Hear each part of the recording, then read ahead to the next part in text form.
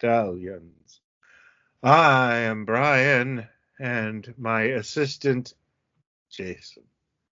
Yes, Brian, I'm here. That was great. That was really great, and I just want to let everyone know that was improv. Totally. Don't deny the key to improv. We didn't work that out. Went with it. Jason, I want to tell you a wonderful compliment that I was paid recently on YouTube. It said, "It isn't a Pod Stallions until Brian yawns," and that's my secret, Cap. I'm always sleepy. Wow. Let's pull back the curtain and explain that you live on the Sunshine Coast, and I live in Canada on the old Canucklestan, and I live on that, and I live in that Eastern Standard Time Zone, and I'm also like the type that's in bed by 10. So yeah, we're like the mismatched. Yeah, and also we're recording this at Canadian Thanksgiving, right? So I am full of turkey and red wine. And it's earlier here, obviously. I'm the person who's usually up until 2, 3 o'clock in the morning, place, watching stuff and writing and reading and all kinds of. My schedule's very, very weird, and certainly has been the last 5 months or so. Yeah, you're kind of a gerbil, because I've like texted you at like 8 a.m, sometimes from the dog park, and you respond, and it's like, what the hell, dude? I'm almost done with this episode of Night Gallery. Yeah, just watch one more. Dude, you're not supposed to. And what's funny is you're not the only Californian that does that to me. Robin Adams from the Mega Museum. Yeah. I can send her a brain fart, at 9 a.m. and get an instant reply, and it's like, go to bed. Do you know there's been times where it's been super early and I've kind of noticed it, and I actually internally think to myself, don't answer him yet. Yeah. Because he's going to go, what are you? It's 3:30 on a Tuesday. What are you doing? Psycho. So I thought, just get him in the morning and make him think that you've had a good night's sleep. And so I've sometimes haven't even answered back, lest I get a reputation. I wanted to get out of a meeting at work once, and I had woken up at 3 o'clock in the morning and seen the email, and I did respond saying, I don't want to have this meeting today. I don't feel well. And because it was 3 a.m., the dude wrote back, oh my God, yes, absolutely. And it was perfect, but yeah, I understand where you're coming from there. And so what we thought we would do was, we usually do 2 episodes in October. By the way, was anything else said on the YouTube? Like you've got a trademark, apparently. It's not an episode of Pod Stallions till Brian's laughed. Was there any Brian yawns. Brian yawned, sorry. Was there a follow-up, like, it's not a... No, that was just the most recent one. Until Jason does. There's been a bunch. There's Mark Hamill and Seth Rogen.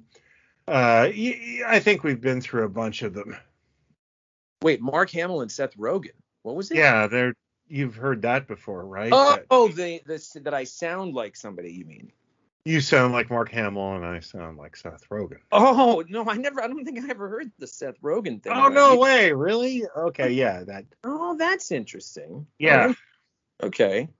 All right. I think you get the better end of the deal on that, but I also don't want to fight that too much. Certainly going to get more. I'll tell you that much. What's that? So what we do every October is we try to do 2 Halloween episodes, or absolutely, because we're both monster nuts. We're both monster and Halloween nuts. So this first one we're going to do, we thought we would do one of those, what I've been watching lately, but very much horror and monster themed. Because oddly enough, I've been doing a lot of that recently, and I'm guessing maybe you have as well. Yes So and no. So okay, this will be an interesting episode. okay, all right. Yeah. Well, you want to kick it off? Tell us what you've been. Okay. Well, for the one thing I want to just point out is that I have been deep into a new project that I've been working on, and I kind of have lost track of time. So I've forgotten it's October, and also, I guess to be kind of fair, I I'm one of those guys that watches horror movies, two like 365.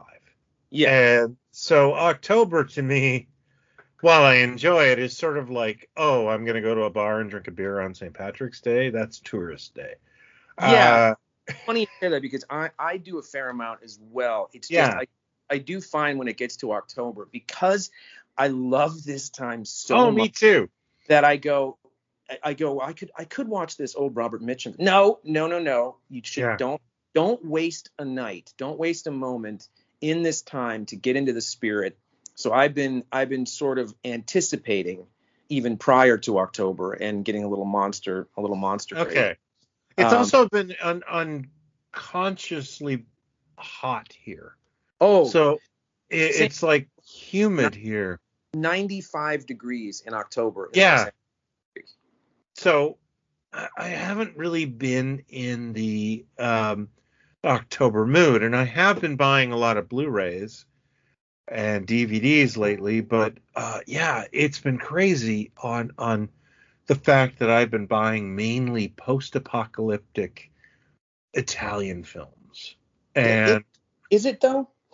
no, it's It's completely in character, but it's just completely in. uh yeah, so when you and I first discussed this topic, I was kind of like, "Oh, yeah, no, I haven't really been doing much of that." So in the last couple of days, I have tried to straighten up and watch horror films.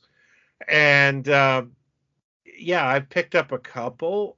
And the first one I tried to watch was an Italian film called Zombie 4. This is a continuation of the I don't know if you know this, but there is no Zombie 1. Zombie Well, 2 wait. is, Isn't Zombie One the Fulci zombie? yeah, it's Fulci Zombie, Yeah. which was actually sold as Zombie 2, Oh, I see. I don't think. because Zombie 1 was Day of the Dead. Oh, really? Yeah, in Italy, Day of the Dead was sold as Zombie. Oh, I don't think I knew that. Yeah, so Zombie 2, Is zombie. Zombie, yeah. God, it's So so it's like Wolverine, X-Men Origins Wolverine, and then the Wolverine, or I like guess so, except uh, that, like, Zombie 2 or Zombie, which I adore, is an unrelated sequel to Day of the Dead. oh, And I don't then know. Zombie 3, half directed by Fulci and half directed by somebody else. I guess Fulci got very, very sick on the set. And I fell in love with this film. It's essentially a remake of, like, Return of the Living Dead. They're all unrelated. Mm-hmm. So I attempted to watch Zombie 4, which came out in 1989. And I think I got about half an hour into it. And honestly, dude, I just wasn't having it. Just not enough zombies. Oh no, sir, that was not the. Too much Uh, story. Too much story. no, not enough story. It Oh, literally starts with a group of people getting the zombie curse. You know, it again goes back to not a chemical thing, or not a science thing, but like a voodoo thing. And it just starts, and you're sort of like, all right, like you're watching people's faces getting ripped off and well done effects. And all these people die, and you're like, I don't care about these people because I just met them. And then That's rude. the part that just made me tap out was you're getting a new group of people that are coming into the zombie by a boat. They're going to go to the zombie island. They know there's zombie islands, so it's established in the continuity. And this woman goes, yeah, this is a key around her neck. And she goes, this is apparently supposed to close the gates to hell. And you're like, yeah, that's a normal thing a human being says. And I just kind of like, it just felt childish, I guess. And you tapped out. I tapped out. I was like, this is just so bad. And people in the comments, if you like this movie, tell me why.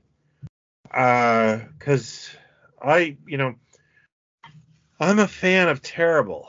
I'm a fan of Italian schlock horror, but this just was like the weakest thing I've ever had to sit through. Where the effects were good, the acting is terrible, to be expected, but why was I there? Do you know what I mean? That's a T-shirt right there. I'm a fan of Terrible. Yeah, I absolutely a fan of Terrible, and that will be a recurring theme in my what we're watching horror stuff. Okay, well, thanks for the heads up on that.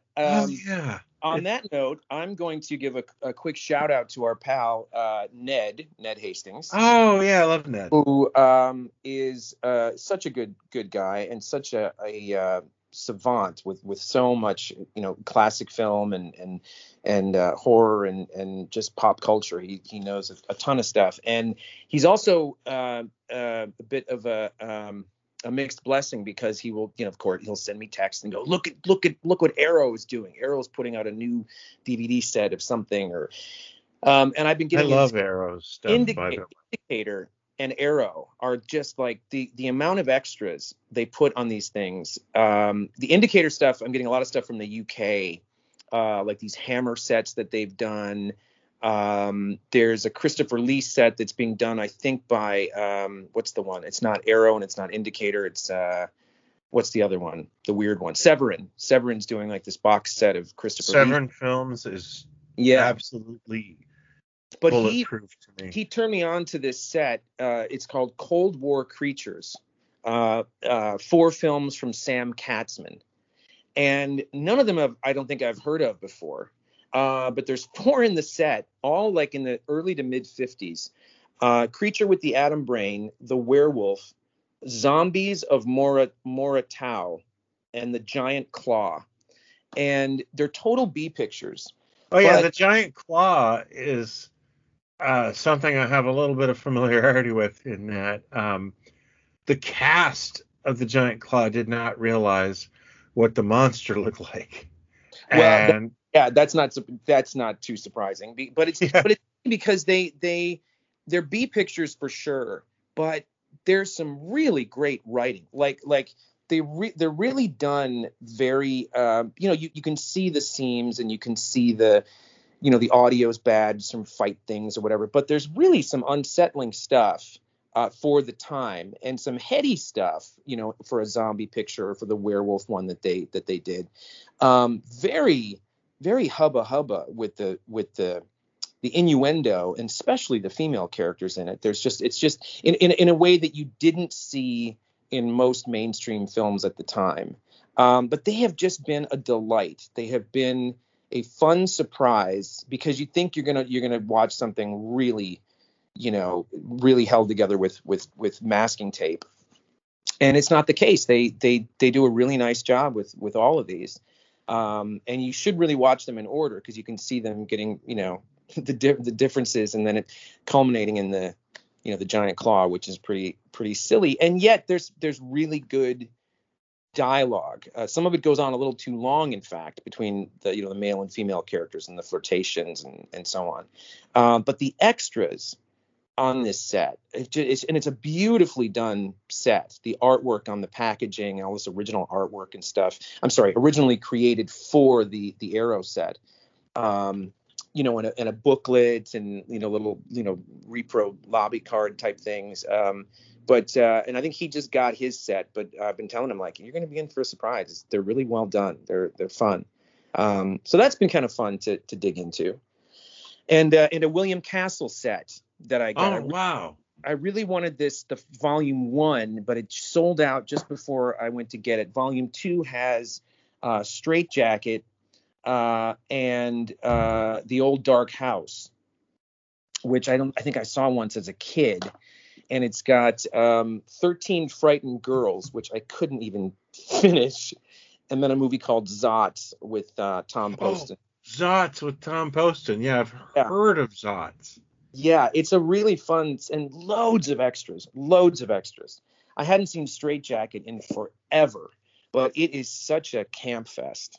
Joan Crawford and, Pepsi placement, within the movie and stuff, because she was, at that point, I think she was a widow at that point, maybe. Yeah, but she had to have Pepsi and everything. Had Pepsi. And there's a guy that plays this doctor that comes to check on her since she's been released from the asylum. And apparently he was like a CEO of Pepsi. He'd never acted, and she's like movie, and you can tell when you're watching it. But stuff like that has just been really fun to dip into. And I'm flipping between that and weird exploitation stuff on Prime, or some of the Joe Bob stuff that he's doing, over the years, of even stuff like The Hills Have Eyes, which I haven't seen since I was a kid, probably. But this is the stuff I've been digging most into, or the DVDs that I've been picking up. That's funny you mentioned that. The Hills Have Eyes, because a good friend of mine is doing a documentary on Dave Stevens, the creator of The Rocketeer. And Rob, who also edits Toy Venture magazine and edited my book Rack Toys and my upcoming book, he asked me he asked for anybody if they had footage of conventions where Dave Stevens was at. And I did, but I didn't have any footage of Dave Stevens himself. I met him at the convention, but it wasn't, VHS worthy. And he said, well, that would still be valuable. So what he did, I sent him the VHS tape, and he converted it, and he sent me back the tape. And, it has like a lot of really fun moments in it. It has, and I posted it in the Pod Stallions group, a shot of me dressed as Ash from Evil Dead, shooting the Logan's Run gun, because I met a guy in a bathroom that just happened to have a working Logan's Run Sandman blaster that fired the flames out. And a lot of innuendo in that sentence, but yeah, no, it was weird, dude. And there was also a part where at the time, my girlfriend was creeped out by Michael Berryman. Like his persona on screen was so good that she was like, oh, that guy gives me the creeps. He scares the hell. And so I had an opportunity in the spring, I think of like 1993 or 1994, I can't remember.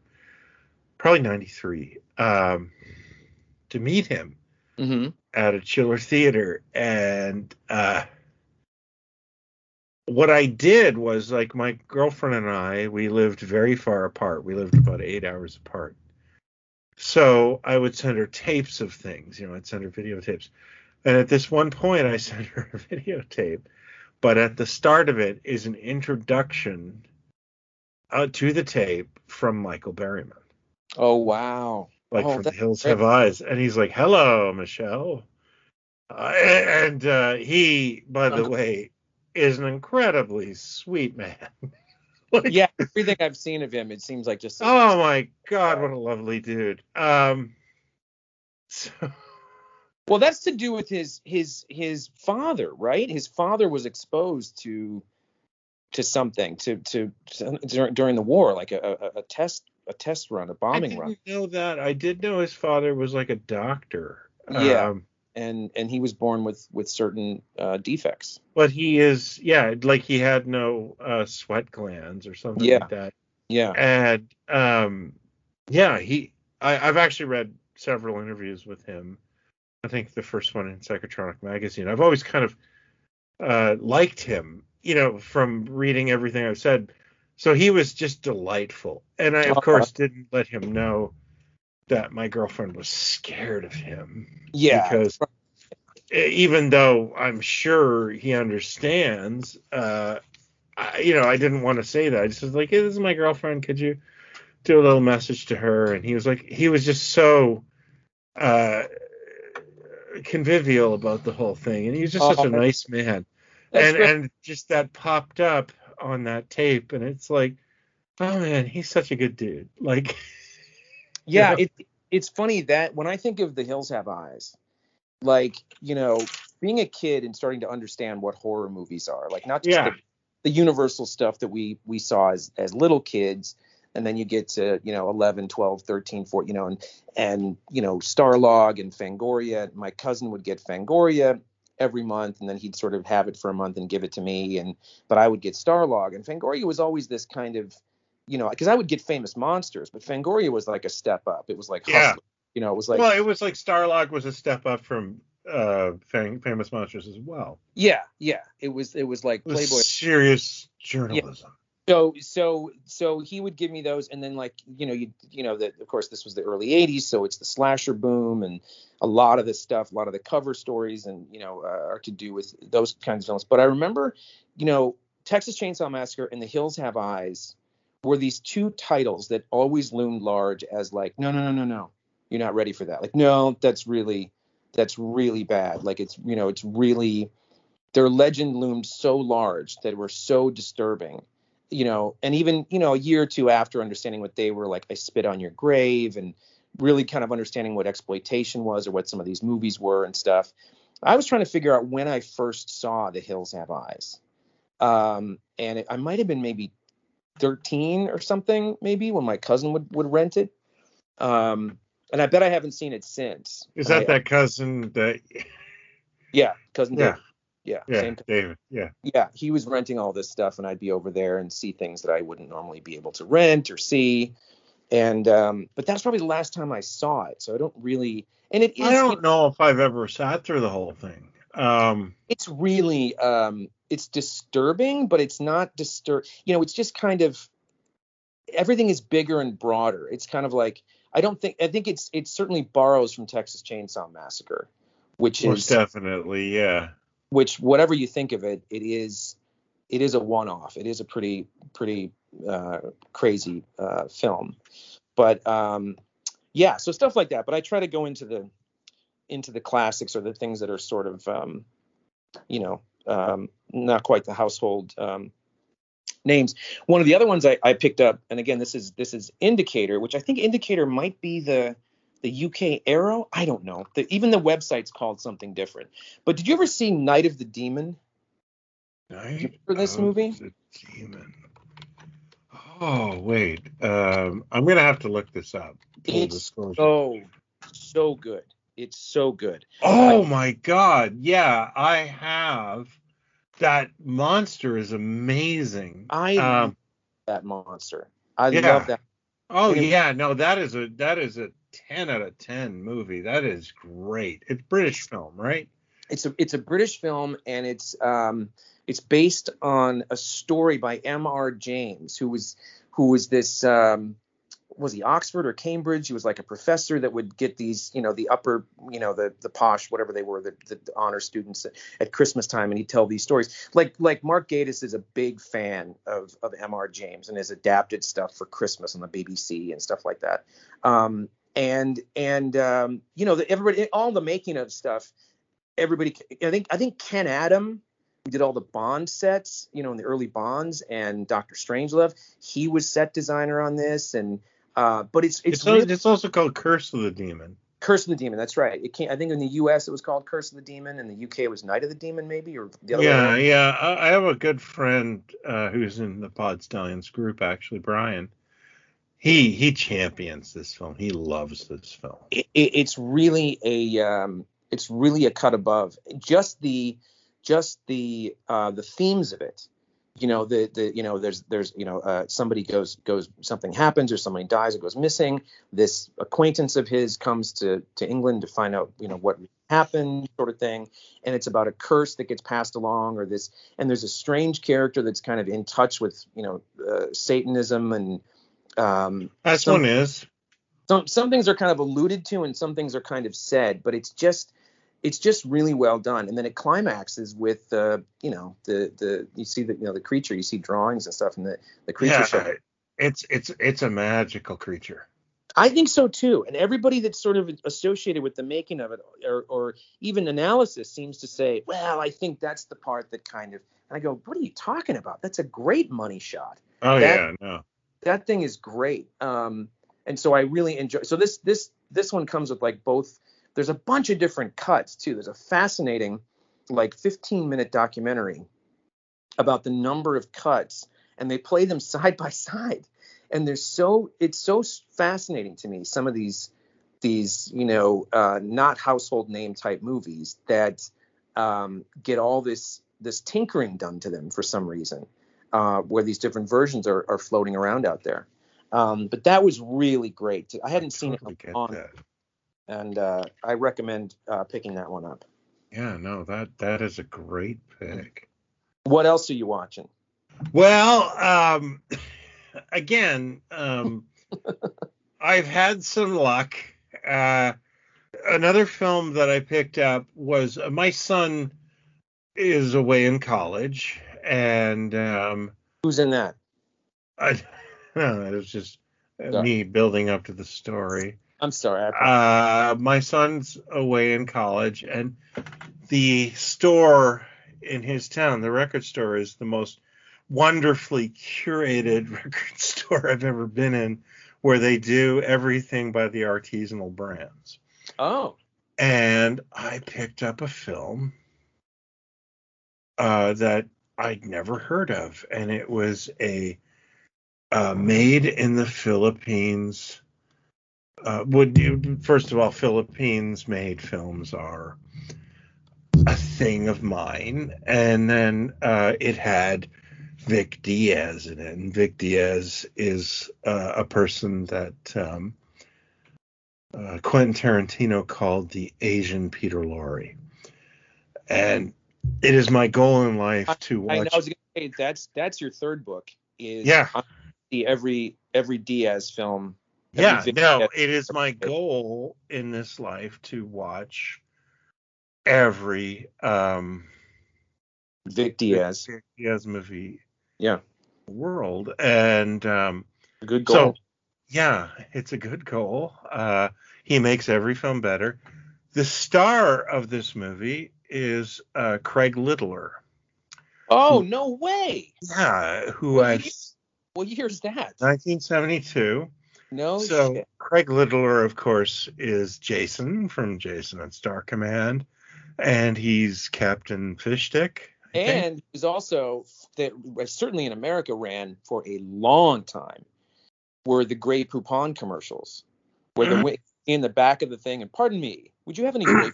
I didn't know he did that. He did that for he either did a couple of those and they ran forever, or he did a campaign that they kept using him, because I swear I did a commercial for 2 years with him.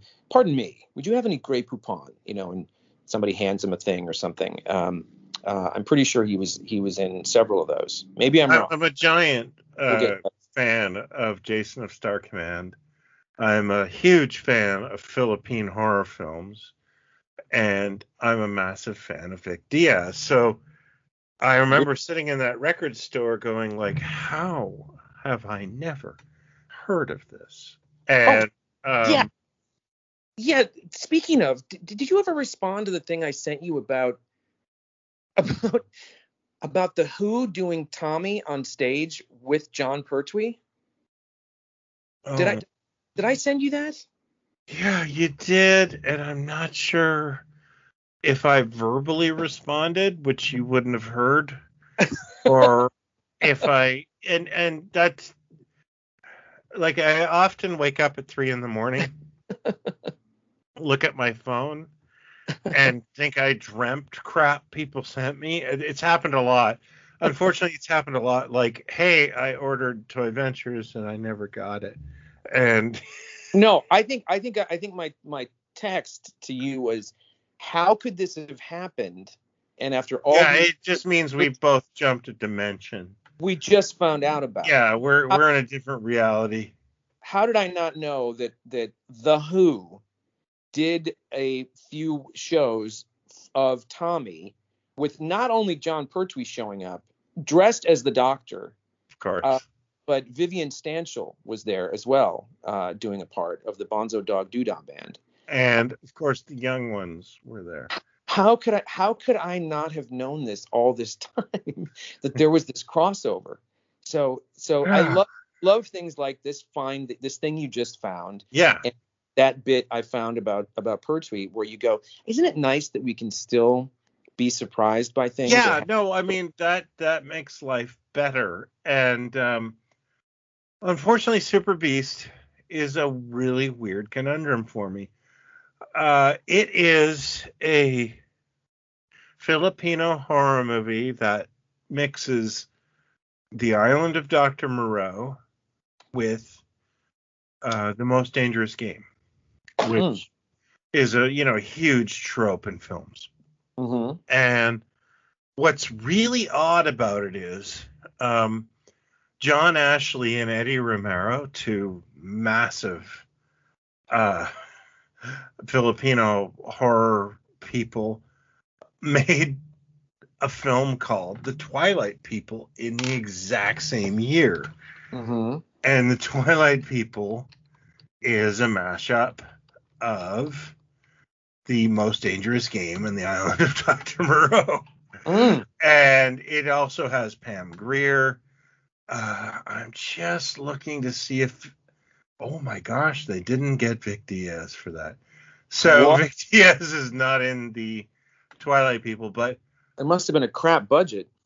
No, that's the interesting thing, is that Super Beast has an incredible makeup budget. It looks good. Twilight People doesn't.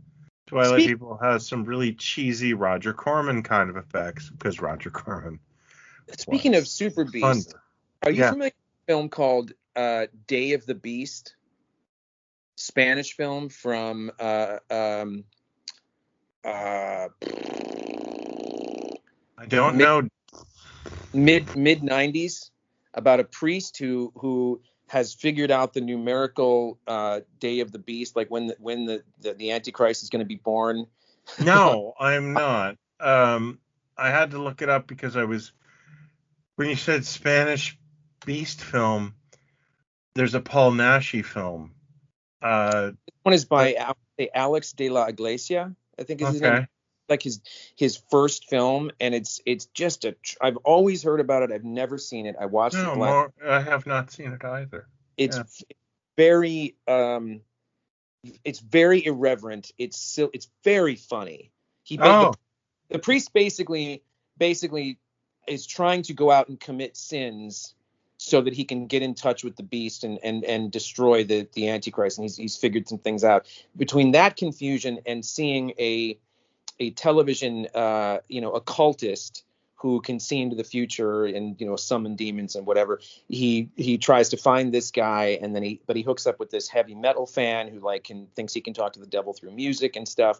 It's really irreverent, but it takes this turn about halfway through into like Evil Dead, not quite slapstick, not slapstick like Evil Dead, but these set pieces of violence that are crazy.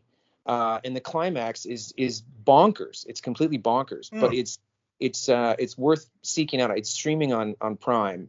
I'll have to check it out then. Yeah, Day of the Beast. He did this. Iglesia did a couple. I've only seen a couple things he's done, but he did this show that was just on HBO Max called, I want to say it's called 20 Coins. Did you happen to see any of it last year? No, we don't get HBO Max here. Oh, okay. Well, it was a really interesting show about again, this like a badass priest that sort of walked away from, he went off to a little town where nobody'd know who he was because some heavy shit happened with, the devil and stuff.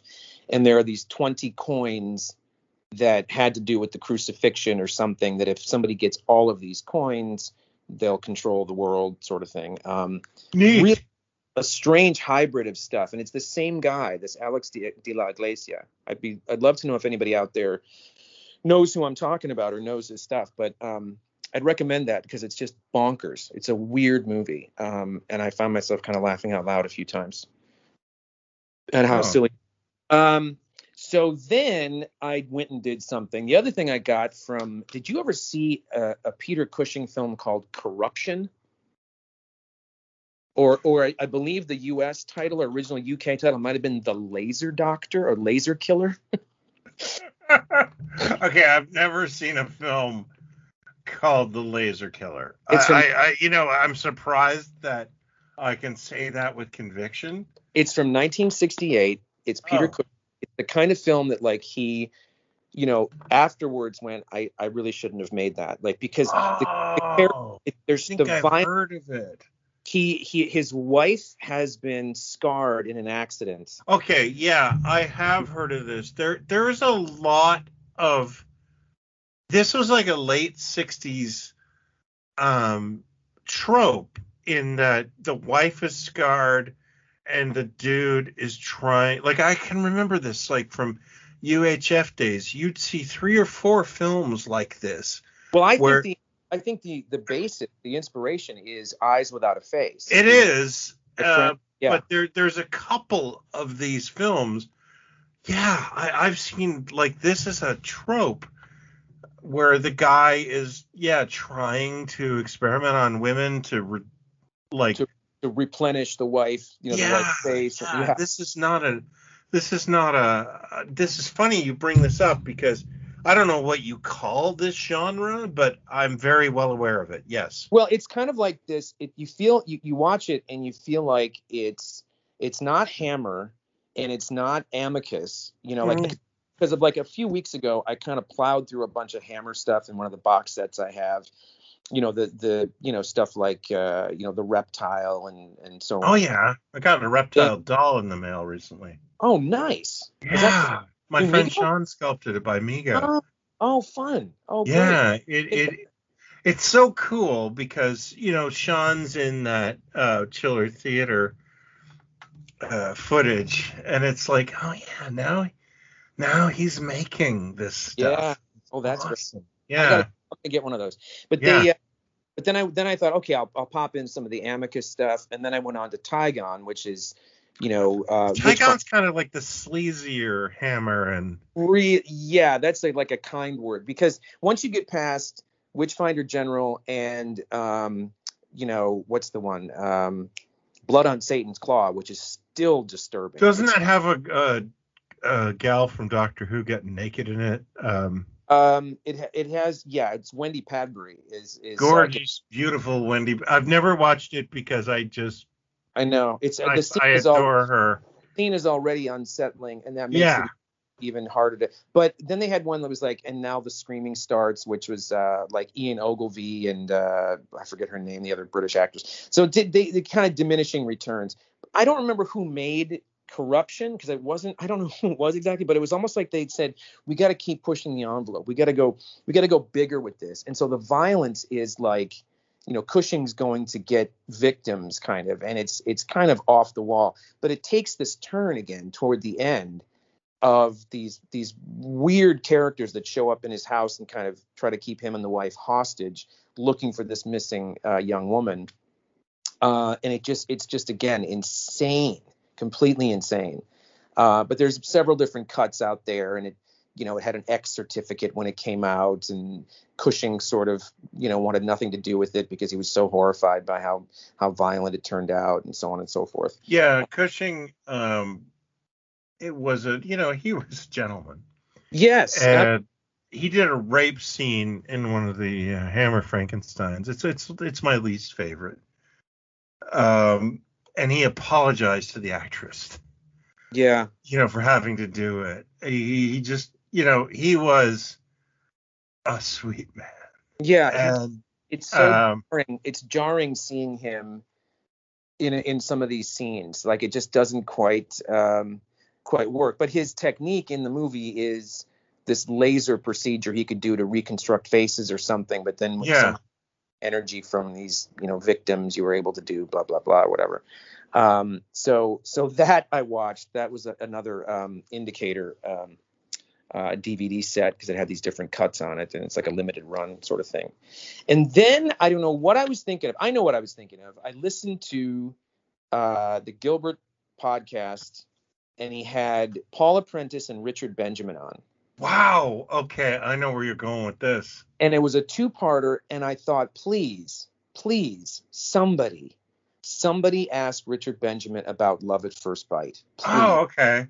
That's not where I thought you were going. And they never did. And I thought, I think I've got a copy of Love at First Bite. So put it on, and I haven't seen it in probably over 10 years. Children of the Night. Shut up. Shut up. This is what I'm going to say. Okay.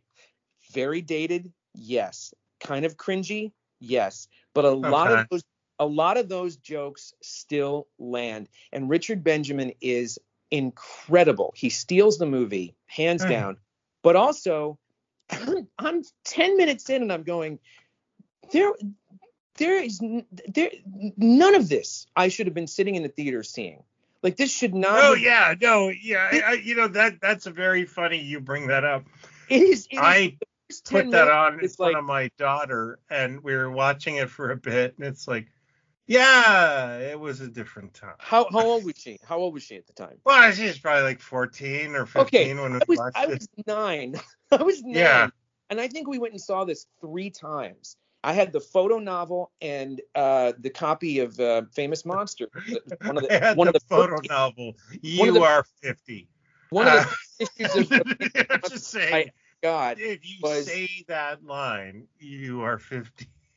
Where one of the first issues of Famous Monsters I ever got was this Love at First Bite one, comedic, whatever. And I went to this thing, but it is loaded with sex and drugs and booze and racism. What's that? It has some mild racism. Well, okay, there's that, yes, which is very much of its time. It's very much like, it's like the guy in Superman, like, yeah, damn, Jack, that's a the Superman. It's like, it's that kind of stuff in Superman. But Richard Benjamin he's just in another world. And then to see him and Dick Shawn on screen together, and that's the first time I ever saw Dick Shawn. And because I hadn't seen the producers at that point, and then once I'd seen the producers, I kind of put that together and realized kind of who he was and the things that he would show up in. But I watched. Richard Benjamin is Van Helsing in that, right? Yes, but he changed his name to Rosenberg to not be associated with his great grandfather. But then he's always getting it wrong with what do you think about this? And he takes out the Jewish star instead of the cross, or silver bullets, no, that's a werewolf, and he's just bonkers, and he's really, really, really funny in it. I think that might have been the first thing I ever saw him in, and I paid attention to him after that. Well, you must have seen him in Quark prior. I was trying to figure that out, because was Quark 78? I think so, yeah. Okay, then I would have known him from Quark, because I watched Quark. I mean, I don't think I saw all of it. One of my favorite television series. I definitely didn't see all of it, but I saw it. And see, Buck Henry co-created Quark, or he wrote Quark.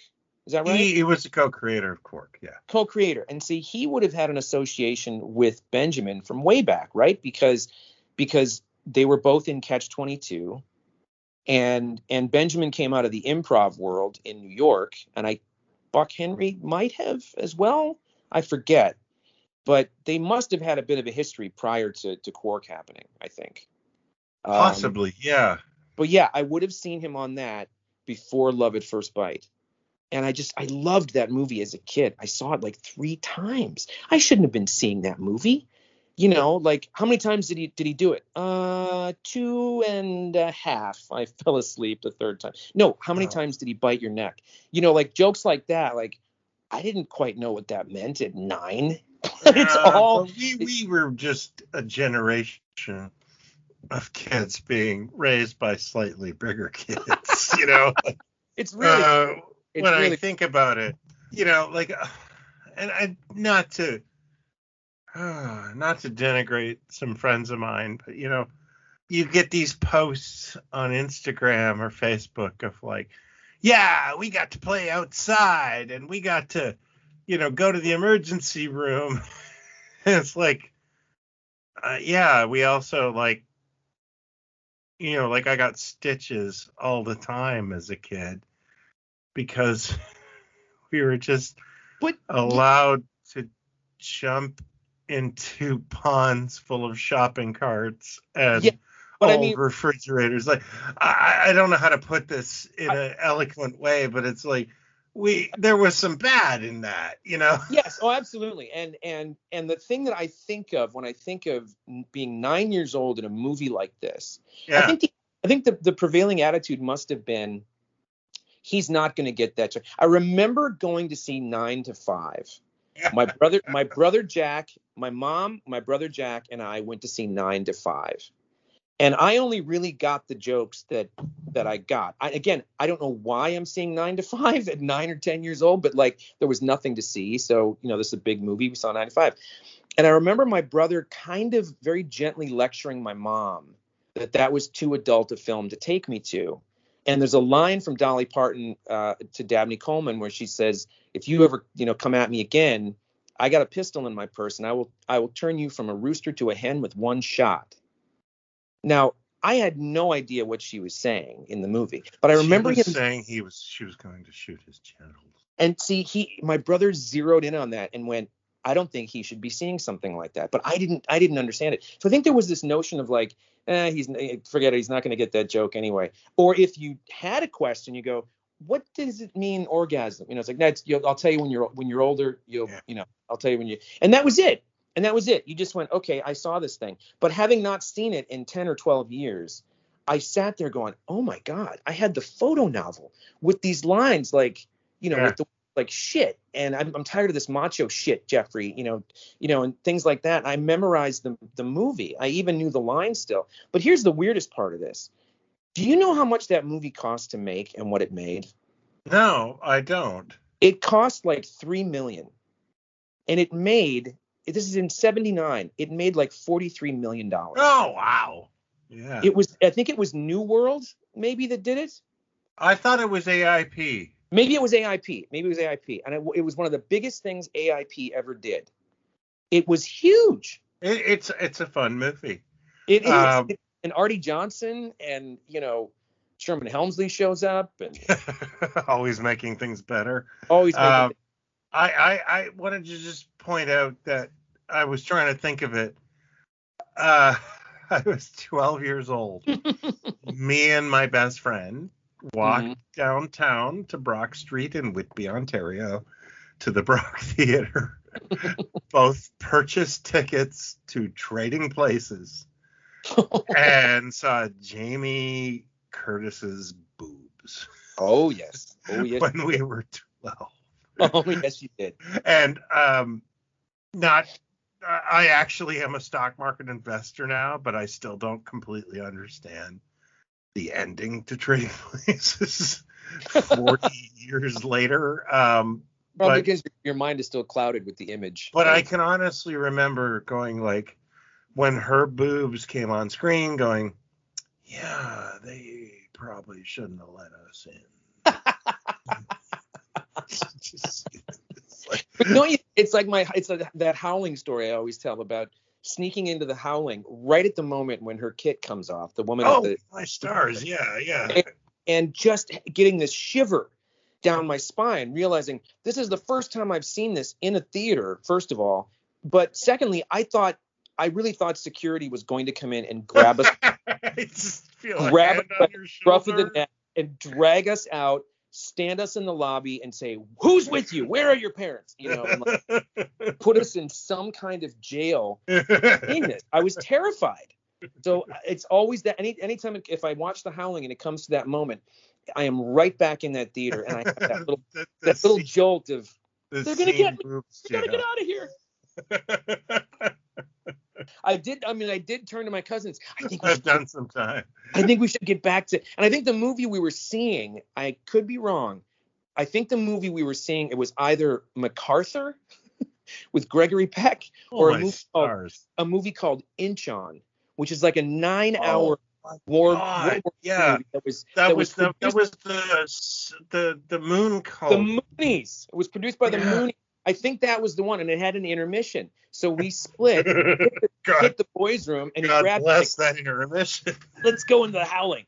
And it was like right after it happened, I just kind of went, come on, we should, I think we should go now. No, wait, let's just stay a little bit longer. No, I really think we should go. And then you hear the door behind you, like, the theater door, and you go, that's them, they're coming, we gotta get out of here. There was an evening in the early 90s where me and a friend, I can't remember the movie we were watching, and we were like, screw it. Let's just, like, it was like Wednesday in October, and we started, like, theater hopping. And I can't, like, we just went through, all I remember is one of the films was called Year of the Gun.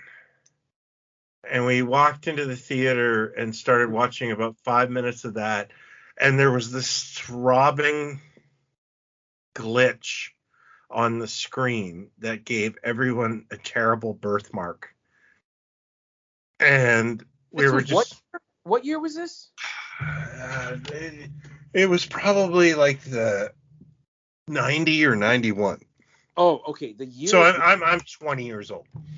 Okay. And you're flipping, and whatever movie we were watching sucked. And we were like, let's go flip over to that theater, and and we flipped over to like 2 or 3 theaters and started watching different films. And Year of the Gun, there was this throbbing birthmark on everyone's face. And we were laughing because we were like, I don't know how these people are putting up with it. And nobody complained. Nobody was. Well, there was like 3 people. Like literally, who gives a crap. I gotta know. And I just that was the funniest evening because we sat through, I think 3 or 4 films that evening. Oh wow. And they're all unmemorable, but Year of the Gun is the only one I remember because of the throbbing birthmark. Which is actually a great punk band name. Actually. Yeah, throbbing birthmark. Yeah, no, patent pending. Yeah. So that the other thing I picked up, which I wasn't going to pay full price for, so I stole like I did for Year of the Gun. So I stole it. No, is the 4K. There's a 4K release, which I don't even have 4K, but it's a 4K release of Beetlejuice. That is Beetlejuice. Careful. It's designed like the handbook for the recently deceased. That's what the case looks like. Oh, wonderful! Yeah. And it's got little extras, like a little paper ad for Beetlejuice. The little ad that's in the movie. That's a film I fell in love with Winona Ryder. Oh yeah. And it's what's a crime, because I rewatched Norm Macdonald passed away, obviously, and there was a show that he did on Netflix where he had like a weird little kind of talk show. And if you haven't seen it, people, I recommend at least watching the one with Michael Keaton, because people forget how damn funny Michael Keaton is. He just has one of the funniest lines ever. He's on fire on this show. Oh, yeah. And so McDonald mentions it, like they're really making each other laugh, but everything he's throwing to Keaton is just knocking out of the park. And he says to Keaton, he's like, well, did you ever hear that Sam Kinison was going to do the part of Beetlejuice? Because he would tell me, like, you see that, like the long coat he's wearing, like I would wear that duster all the time, like it was going to be me or something. And Keaton was like, I've never heard that. But did you ever hear that Burton's original idea was going to be Sammy Davis Jr. was going to play Beetlejuice? He wanted Sammy Jr. Yes. And I think it was a much, much darker story before I want to say Warren Scarron is who he got into. Warren Scarron, yeah, he was a very popular. I think he work on the first Batman as well? He did, yeah. Okay, so that was him. And he grabbed him he had him for Beetlejuice and then brought him for Batman. And I think he might have worked on Batman Returns. He died. Well, I mean, he died a while, like 10, 15 years ago, I think. He didn't live long. Like that. Yeah, he didn't live very long. But Beetlejuice is just, and so as I looked it up, I'm like, well, because he asks him on the McDonald's show about, are we going to get another Beetlejuice? And he says, I don't know. He said, are you being coy? He said, no, I'm not being coy. Warren Scarron died in 1990, by the way. Oh, so he died before Batman Returns even came out. Yeah. Oh, wow. That's tragic. Why they could not get another Beetlejuice movie off the ground, I do not understand for the life of me. Why did they need to? Well, it's a perfect. It's a great character, though. When you got a character that's like gets a cartoon for 3 seasons and a toy line well after the movie hits, because it really found another life. It was a hit movie, but it found a real life on video. And then you've got the character showing up at Universal Theme Park and all that stuff. Like, why wouldn't you make another film, especially when you could put Keaton in makeup? It wouldn't be an age thing. It wouldn't really matter. But just when you read about the number of aborted attempts, you just go, why is this so complicated? Like, this thing would be massive if you did it. Never understood why, because we should have gotten more from that character, because Keaton actually wasn't even in the final scene. That scene at the end when he's in the waiting room, they added that scene because the previews were so like, more Beetlejuice. Why isn't he in this more? They added that little scene because the audiences liked him so much. But anyway, you can't sell me on Beetlejuice. I love Beetlejuice. The only negative to Beetlejuice for me is at that time when it came out, and oh my God, how old is this movie? I want to say 88, I think. I think it's 88. 88. So I was working in a kitchen at that time. I was 17. I was working in the kitchen, and I loved the film. I saw it in the theater.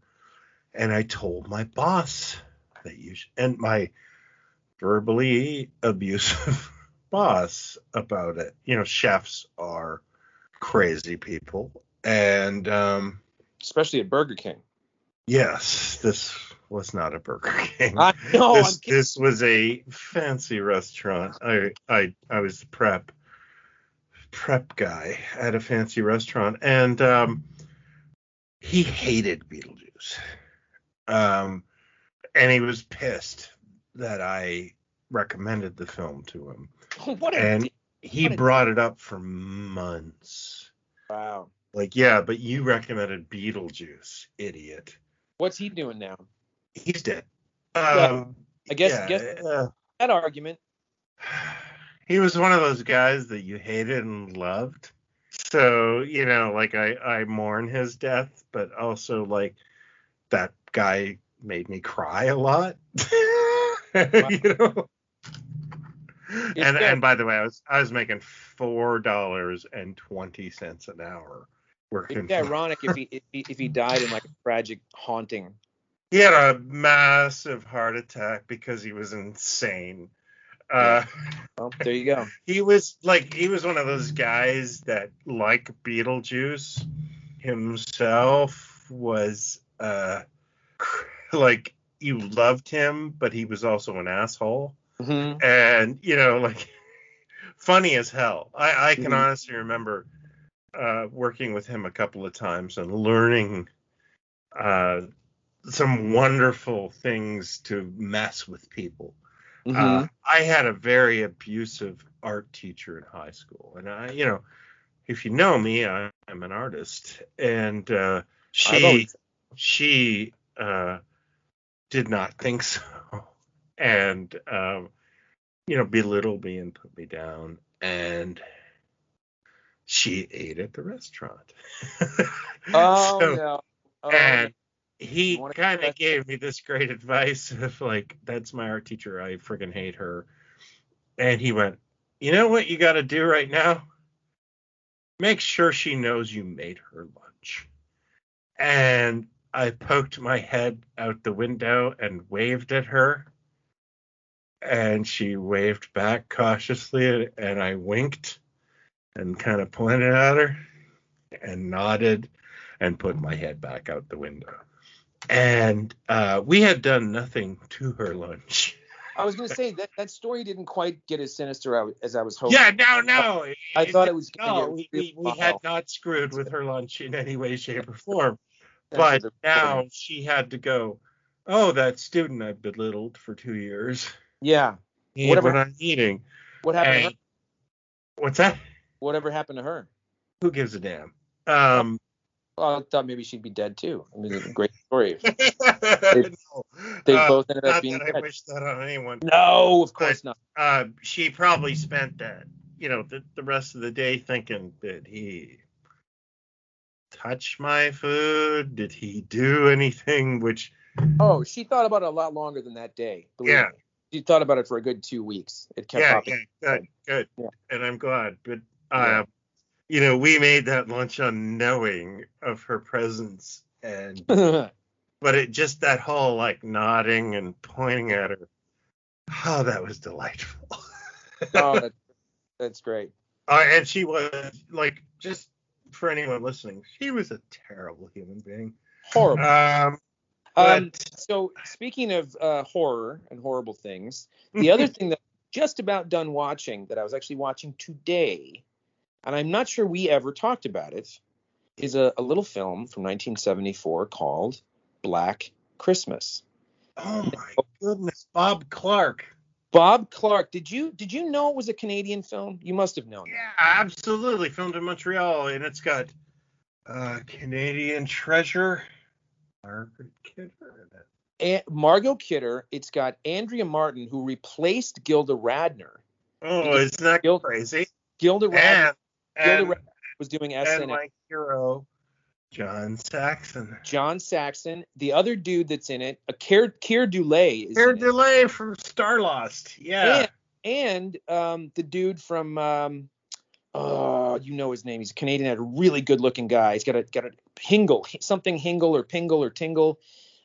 He was in The Brood. He's the ex-husband in The Brood. Art Hindle. Art Hindle, by the way, I believe is in some bringing it back to Plaid Stallions, is in some fashion catalogs too. Oh, he's in some Sears catalogs. And it's also got one of my major childhood crushes, somebody I was just mentioning to my daughter, Olivia Hussey. And the woman, one of the victims, I should just say, and I can't think of her name, but is the romantic lead in Strange Brew.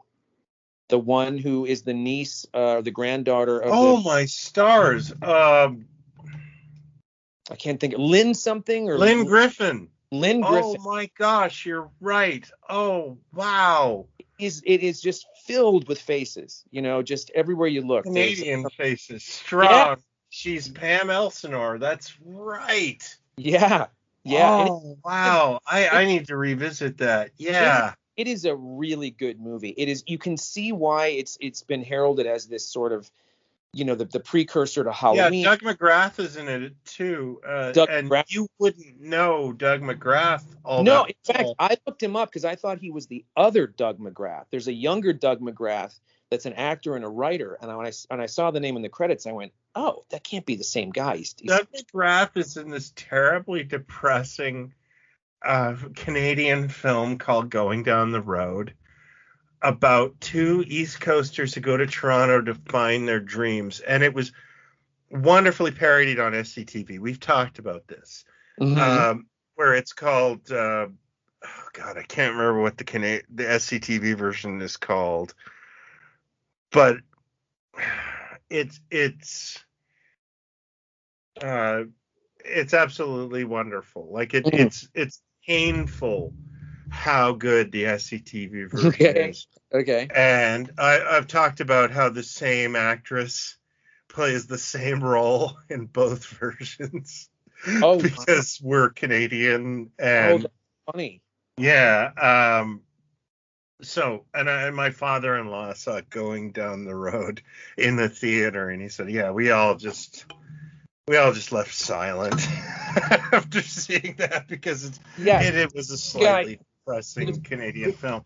There's another Uh, guy. There's like a police lieutenant or a police man at the front desk that I got to look up because he's so familiar. Like I'm sure he's a Canadian dude as well, but he was in loads of stuff, a character actor. that was Doug McGrath, a sergeant. No, with the big eyes, the big eyes. Oh, I don't know. It's been a Oh, long time. okay, maybe it is him. He's kind of goofy looking, but he's maybe it is him.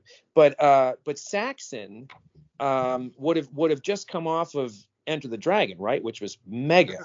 That's amazing. I mean, You I know, think he just dropped into this thing with a few days notice, sort of. But it's really it really holds up. Like it's Hitchcock, but it's kind of like the precursor to the slasher stuff, and you can see where John Carpenter got yeah. a By the way, few. Doug McGrath is the guy with the big eyes. Okay, then yeah, And he is from Going Down the Road, which is a super depressing film. And he plays an amazing, like, East Coaster optimistic dude. And I can't recommend Going Down the Road because it's sad. I thought I knew, but I've seen him in other stuff too. He's just one of those faces that pops up in movies. Mm-hmm. But it's a movie worth revisiting. It's a little early because it's not Christmas yet, but Yeah. I'm getting the horror out of my system. Here's a little trivia that I never knew until a few days ago. Yeah. You know the opening crawl of the Texas Chainsaw Massacre? No, I've never seen the Texas Chainsaw Massacre. Oh, you've never seen it? No. I think I've only seen it maybe 2 or 3 times in my life. So Nothing against. I think I passed out while watching it at a party once. Mm. It's still a very strange film. It's One of really my close friends always told me that it's the kind of film that you watch and go, "What the F did I just watch?" And it's atmospheric. Full disclosure, grew up having a major tragedy in my life. And I lost a family member to a murder. So anything with slashers doesn't super duper appeal to me. Yeah, it doesn't really the genre none of the 80s stuff and none of the Halloween, I admire Halloween is a masterpiece of terror. Right. That's why I never really latched on to the Hills Have Eyes and stuff like that. But Texas Chainsaw is this weird. It's a weird concoction. It's a very I can sort of admire what it is for the time and how insane it is. I don't know why it's got such a following that it does. But the opening crawl is read by John Larroquette. Yes, I knew that. Which I never ever knew this. Actually, that was something my good friend Brian told me years ago. And it reminds me of the monster in Flesh Gordon, the claymation stop motion monster in Flesh Gordon, being voiced by Craig T. Nelson. I didn't know that. I just love the monster. It's right. I just love weird shit like that, but I never knew Larroquette, and apparently he was Texas native or something, and I don't know how Hooper got to him, but said, "Can you sound like Orson Welles?" And he said, "Of course I can. I'm an actor, whatever." And then he did the opening crawl, which is a little Wellesian sort of, but and he's doing. Craig T. Nelson was also in 2 vampire movies. He was in The Return of Count Yorga and Scream, Blackula Scream. Is he in Scream, Blackula Scream? No yep. way. And no way. I want to point out that both of his characters, he is very much like the actor, what was his name? Dolph Sweet. If you look at Dolph Sweet from Gimme a Break's IMDb, he is captain, sergeant, captain, lieutenant. Yeah. Like he's always playing a cop. Yeah. And Craig T. Nelson's first two film appearances ever, he is playing a character named Sergeant in vampire movies.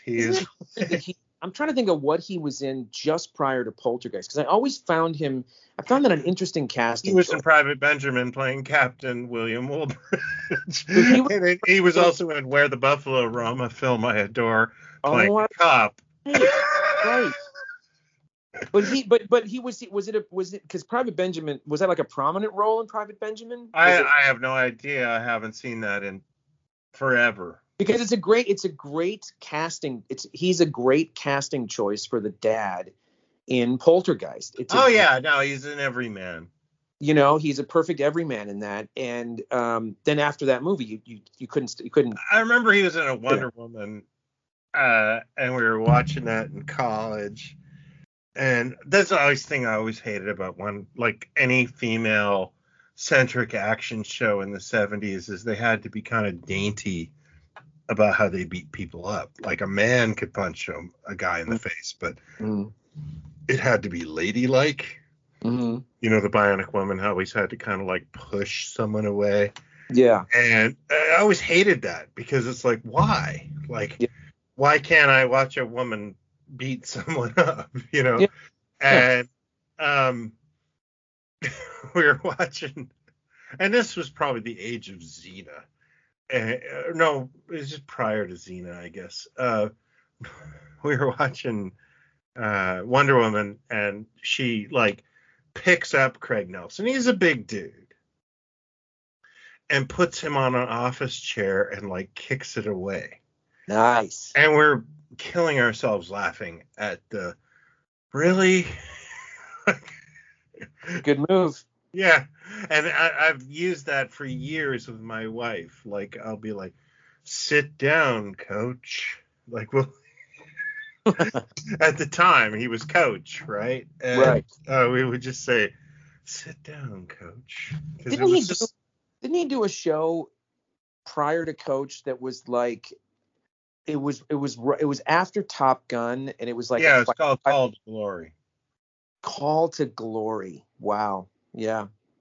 I've never seen Top Gun. I've never watched Call to Glory. Well, you can be my wingman any day. Anyway. Oh, thanks. Can we play volleyball really, really homoerotically? Way ahead of you. I got all right. I'll get my short shorts.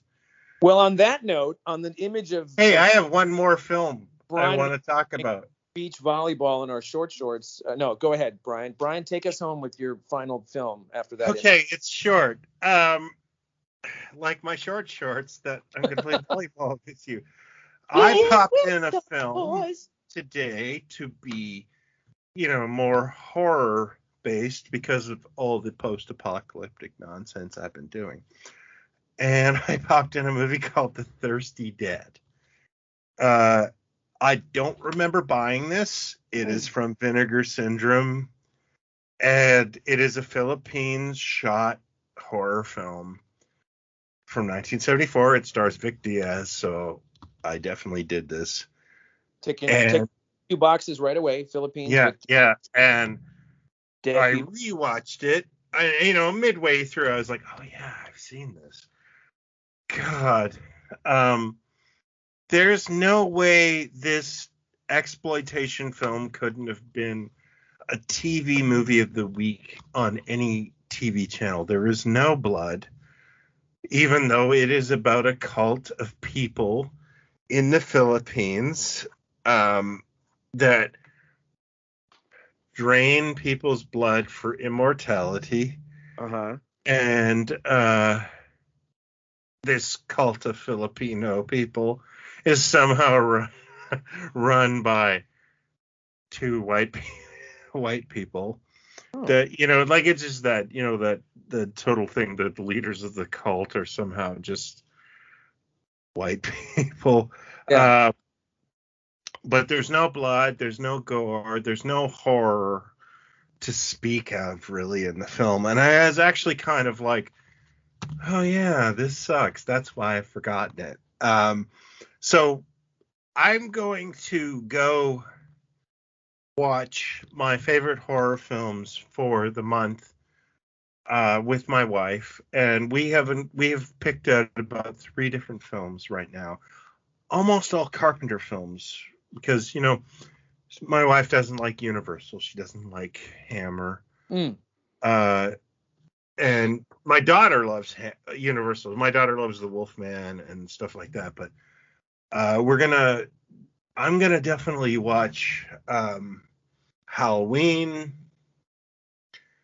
Prince, or whatchamacallit, The Thing, and Halloween 3 this season. Mm-hmm. I'm also probably going to put on Dracula versus Frankenstein because I love it, and I'm thinking for Universal, I might put on Bride of Frankenstein one night. I love it. I love Bride of Frankenstein. How about you? I'm coming over. I want to say something about John Carpenter, because I was having this great conversation with a buddy of mine the other day, and he's a huge Carpenter guy.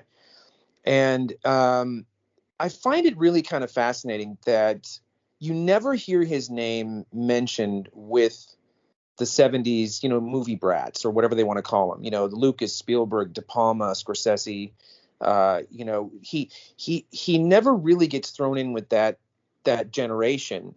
I'm not sure why. I think he's always been a little bitter about how the reviews were for Halloween, even though it was this massive movie. But he's one of these guys that, and I forgot he directed Christine. I've only seen Christine once or twice. I'm not a real big fan. But if you look at everything he did from, let's say, maybe Assault on Precinct 13. I don't know if we need to include Dark Star at all, but Assault on Precinct 13, right up to like Prince of Darkness. Yeah. What a track record. Yeah, and the guys at Red Letter Media, I know you're not a fan of them, but I am, and they've been ranking every John Carpenter film. Oh. And they've been doing kind of like back and forth lists, and my wife and I are huge fans of them, and we've been watching it, and we've been kind of devoted to it. I think they're on episode 2 of a 3-episode series, and it's such a fun revisiting and disagreeing with them. You know what I mean? Like, I've enjoyed, like, I love Carpenter, and I've always loved Carpenter, and hearing their opinions of it, I went out and bought the Blu-ray of In the Mouth of Madness. Great movie. And I take it back. I'm going to take it right up to In the Mouth of Madness. Mouth of Madness was what, 94, 93, 94, 95, 94, I think, because that was the first movie that my friend Sean, like, that was a big film that one of my closest friends worked on. Yeah. And there's a lot of disturbing stuff in that movie. It's a good movie, but like that was like, Michelle and I were going back and forth, and we're like, we saw every Carpenter movie in the theater back then. Well, he also had this way of, he never really told the same story twice. I mean, like every time he pushed the boat out, he was doing something different, a genre thing that was different.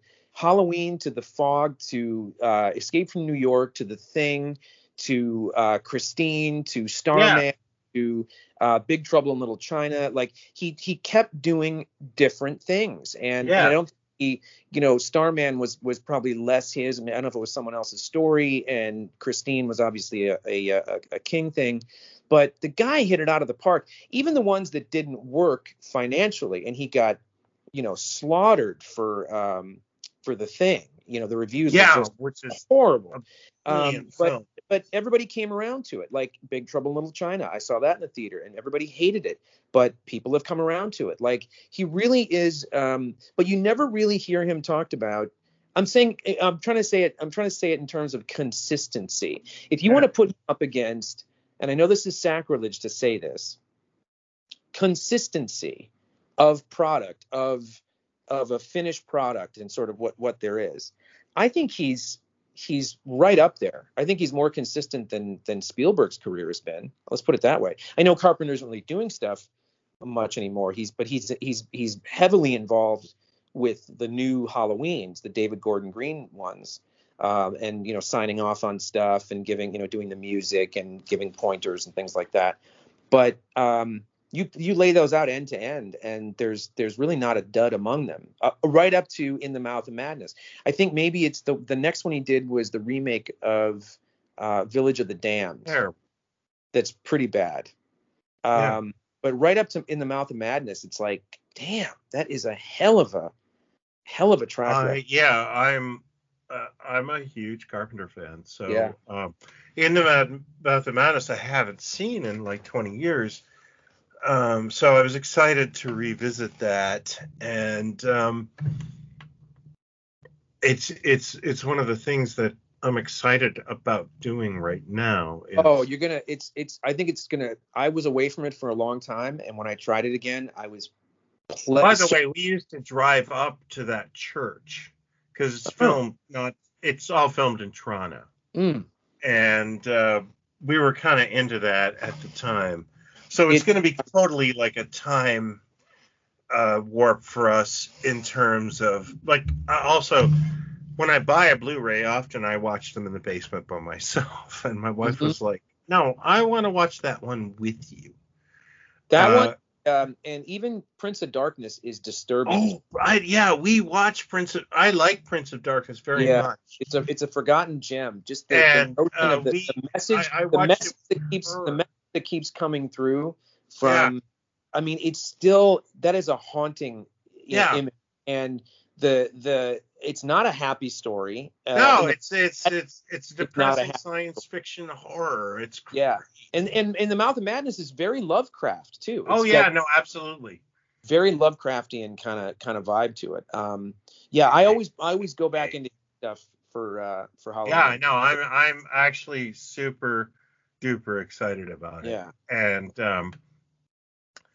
I forget where we were going with this, but. What your schedule was for upcoming thank you. There you go. So I'm hoping to get a few Halloween all right, well, you got some pictures out, and I'm gonna do some fun stuff on the YouTube channel, and I'm gonna announce my new book on Halloween. Fantastic. And you know what it is. I do know what it is, and I'm just glad that somebody got the rights to Heidi and is writing another story for her, because it's been my wife's cousin Heidi. Very excited. No, I'm very excited. And I want to say to the world that I got the reprint of Rack Toys. Magical. Thank you. Crazy plastic. What's the subtitle? With a foreword by a young Jason Lindsay. A young nubile Jason Lindsay. Naive Jason Lindsay. Oh, those were the days. Were we ever so young? I don't know. I barely recognized that voice. I was just barely a 41-year-old pup. I'd be lying if I said the introduction wasn't my favorite part of the book, but it's a great book. The Roger Moore sunglasses, by the way, in the reprinting of it, because Nacelle had a different press setting. Those Roger Moore sunglasses drove me crazy. Did you think each time they were driving you crazy? Did you? The Lord Eltonness. Yeah, because they kept coming up in the report of saying, no, there's something wrong with this image. And it was, It's too cool. That's what it is. That's I was dealing with also a 10-year-old file. It's of a book. Too freaking awesome to make it. It all worked out. But it's all great. Good. And it's fun. It's a fun read, and page through, and all the extra stuff that's in there. So kudos on that to you. I'm very proud of you. Thanks, man. Yeah. It was number one on Amazon. It was just so fantastic. The magazine continues to roll on and get better with every issue. Toy Ventures, it's such fun. Hey, what did you think of the Alex Ross piece that you wrote? I thought it was all right. I thought it was okay. Yeah, just okay. He was a little cold. No, it was great.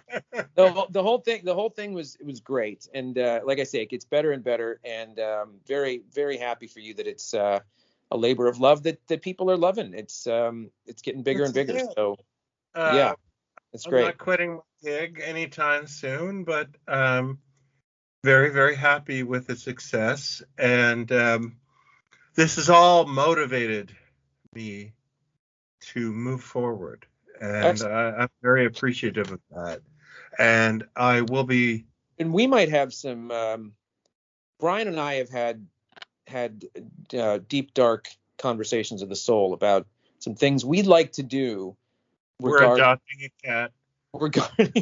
Regarding adopting a cat, regarding Pod Stallions, in ways that we don't want to say much about right now, but it could really, really be something neat that everybody can sort of some fun.